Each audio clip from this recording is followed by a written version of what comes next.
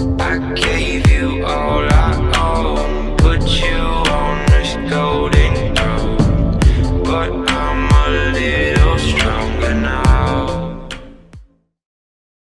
Welcome to the C.S. Joseph Podcast. I'm your host for this episode, Chris Taylor, also known as Raka, bringing you another Acolyte question.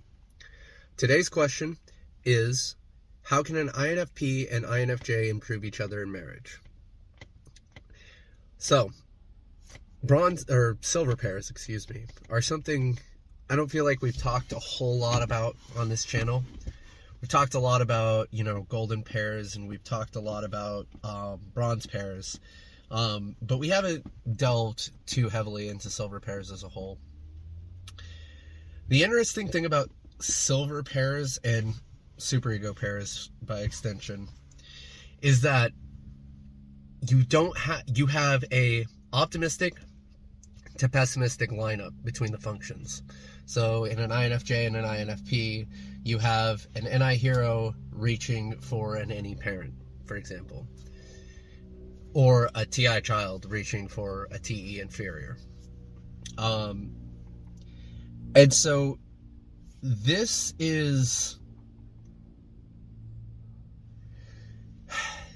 can be problematic in the sense that the optimistic functions always want to be on, and the pessimistic functions prefer to be reactionary rather than, always on. And so when you have the optimistic functions consistently engaging the pessimistic functions, it is going to cause a drain on one or both people. Both, really, over time.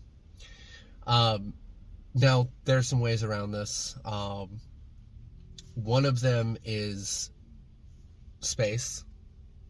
Giving each other space in regards to respecting that your optimistic functions are going to tax them to a degree.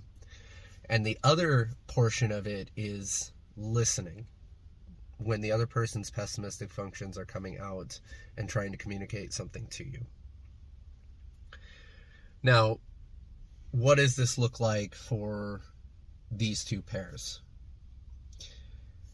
This means TI child and being fueled by not being aware of baseline information, proper source information, is going to be constantly building logic on potentially faulty premises. This is going to cause the TE inferior to have to consistently supply and ensure that the baseline information that the TI user is building their logic off of is sound. How can you alleviate something like this? Well, as I said before, when it comes to looking at listening, this means that the INFJ should be listening to the INFP when they provide better source information. Now, this only works, INFPs, if you've actually done the research. So you should be reading and studying material anyway, and providing proper baseline information for the INFJ to work off of. And INFJs, if they are going through the discipline of actually reading the information and studying the information, it's a good time for you to build your logic off of what information they're providing you. Because it's such a drain for them, it is that much more important, INFJs, that you actually take the time to truly consider the information that they're laying out. Now, this applies to all of the optimistic to pessimistic. I could sit here all day and talk about the matchings, but the content's already out there on what the functions actually mean. The understanding that you need to apply is that they're going to be, when you're optimistically using your functions, you're going to be putting a drain on them. So, take what they have to say seriously with their concerns, and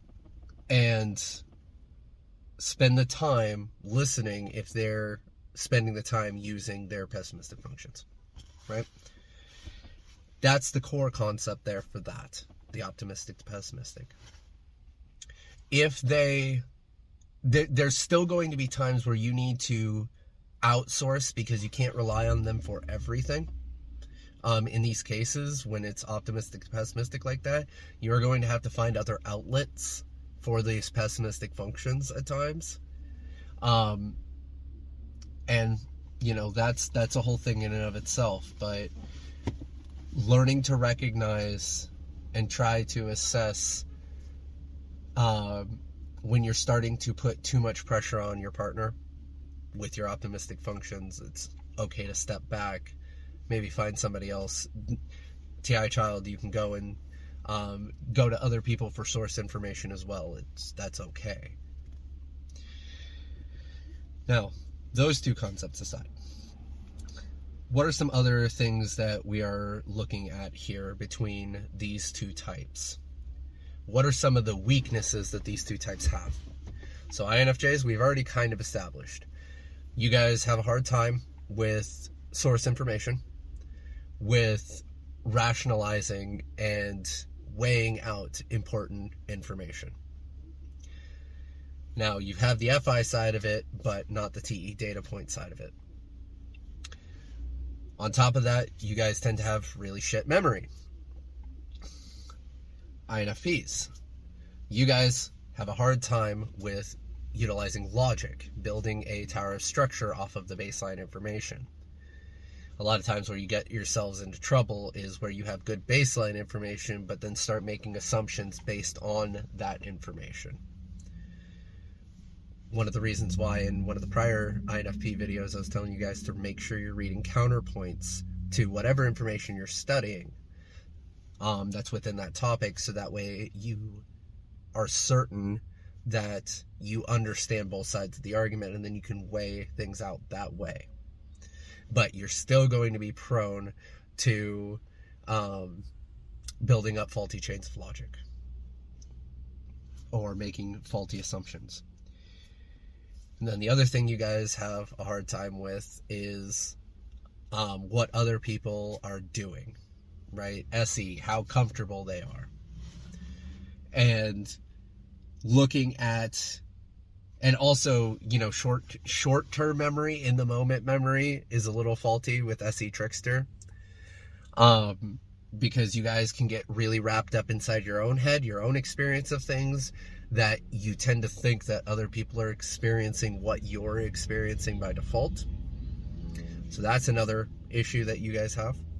So those are the two Trickster and Demon functions. And these are the biggest weaknesses. Now, thankfully, you guys cover those. Yet another reason why it's important to communicate and listen to each other. Because you're able to cover those weaknesses for each other. Now, some practical application stuff, with all of that out of the way. INFJs, you guys tend to solve everything, or SE and SI users. Let's go here as a whole for a second. SE users, your environment is going to have a big impact on your mental state. SI users, your mental state is going to have a big impact on your environment. This means if you're chaotic in your head for an SI user, your environment's going to end up messy too. SE users, if your environment's messy, chances are your headspace is also going to be messy. So making sure for both of you guys, when you're in an SE-SI relationship, working together to make sure that the environment is clean, one for the SI user, and one for the SE user, excuse me, and two, because if the SI user's area starts to become a mess, this signals to the SE user that the SI user is starting to get mentally stressed out, mentally overwhelmed. Because then the environment starts to go to chaos. It's important for the SI users to have their habits and be in their habits, good habits, so that they can maintain. If they know what to expect with NE, then their SI is a lot more comfortable by default. So how can you help each other out with this? Well, we went a little bit into it for the SE user. Make sure that if your SI user is struggling to keep their space maintained, chances are their mental space is clogged and clouded. And so keep an eye out for that. Now, for the SI user, keep track of the environment for your SE user. Make sure that they have things that are coinciding with whatever they're trying to work on, whatever path they're trying to go towards with their NI.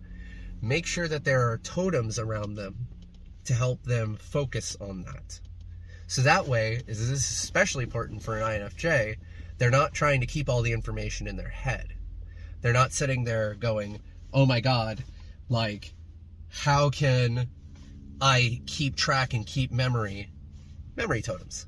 Externalize your discipline, SE users. Make sure that your environment are reminders of what you're working towards. So those are big components. And this is just general, NI, SI user information if you're in a relationship with each other. Now, some things specific to these two types that you can help each other with.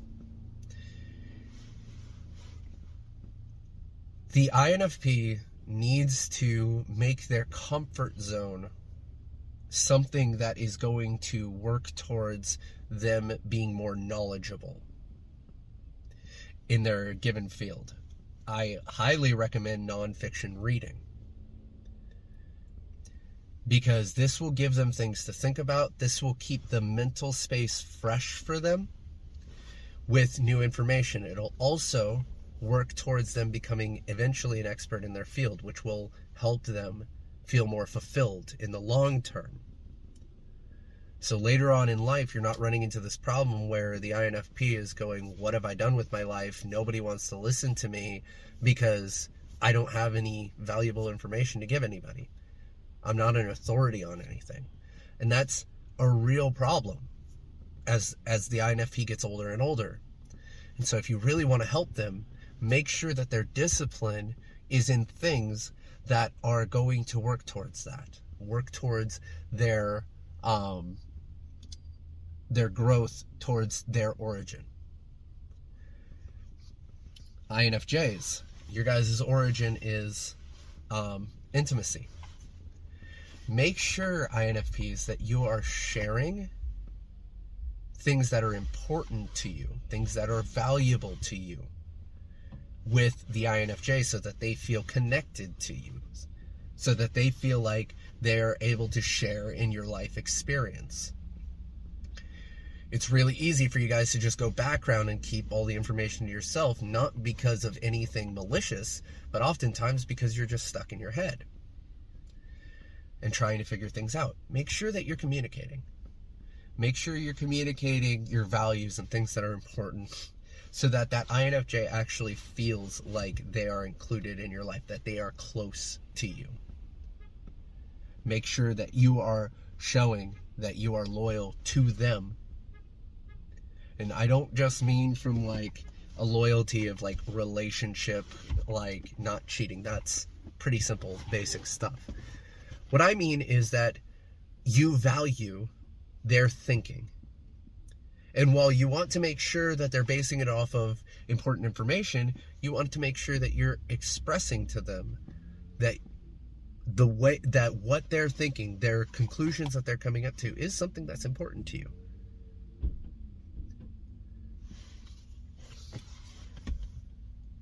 So, with all that out of the way, these are, again, just basic stuff will go a long way, because you are still in a golden quadrant compatibility. There's not a ton that you have to account for other than cross-temple dynamics, which we kind of just addressed. The next important step is understanding each other's octagram and understanding the poles that they have, that they're operating with, because it's going to help you understand why they're making the decisions that they're making. It's going to help you to address their blind spots, which is the other poles that they're not focusing on. If you want to get your octagram typed, maybe you're already typed and need octagram, we do have coaching. you can go get that done. If you haven't had a coaching session, I recommend it. It'd be a shame if you're basing all this information off of presupposed types and you end up being wrong about that. Now, otherwise, we have all the content on the Journeyman Acolyte page, csjoseph.life. You can go there too. So either get yourself a membership there, get yourself coaching. We can offer a lot more detailed help for you guys once we know your octogram, once we know your types, to be able to give you better, more nuanced advice. Because there is going to be a lot of things that are going to change depending on your octogram. Not from the types as a whole, but the things that really hit home, the things that really impact you, are going to be the things that are most influenced by your octogram as a whole. Anyhow, if you found this lecture useful, helpful, insightful, make sure you leave a like, leave a comment. I've been checking the comments on the prior videos. We're going to be delving into the octogram. More specifically here, I'm going to be in season 34 coming out soon. And hopefully that'll help you guys to, figure out your octogram and help it all make a little more sense. Anyway, have a good night. I'll catch you guys on the next episode.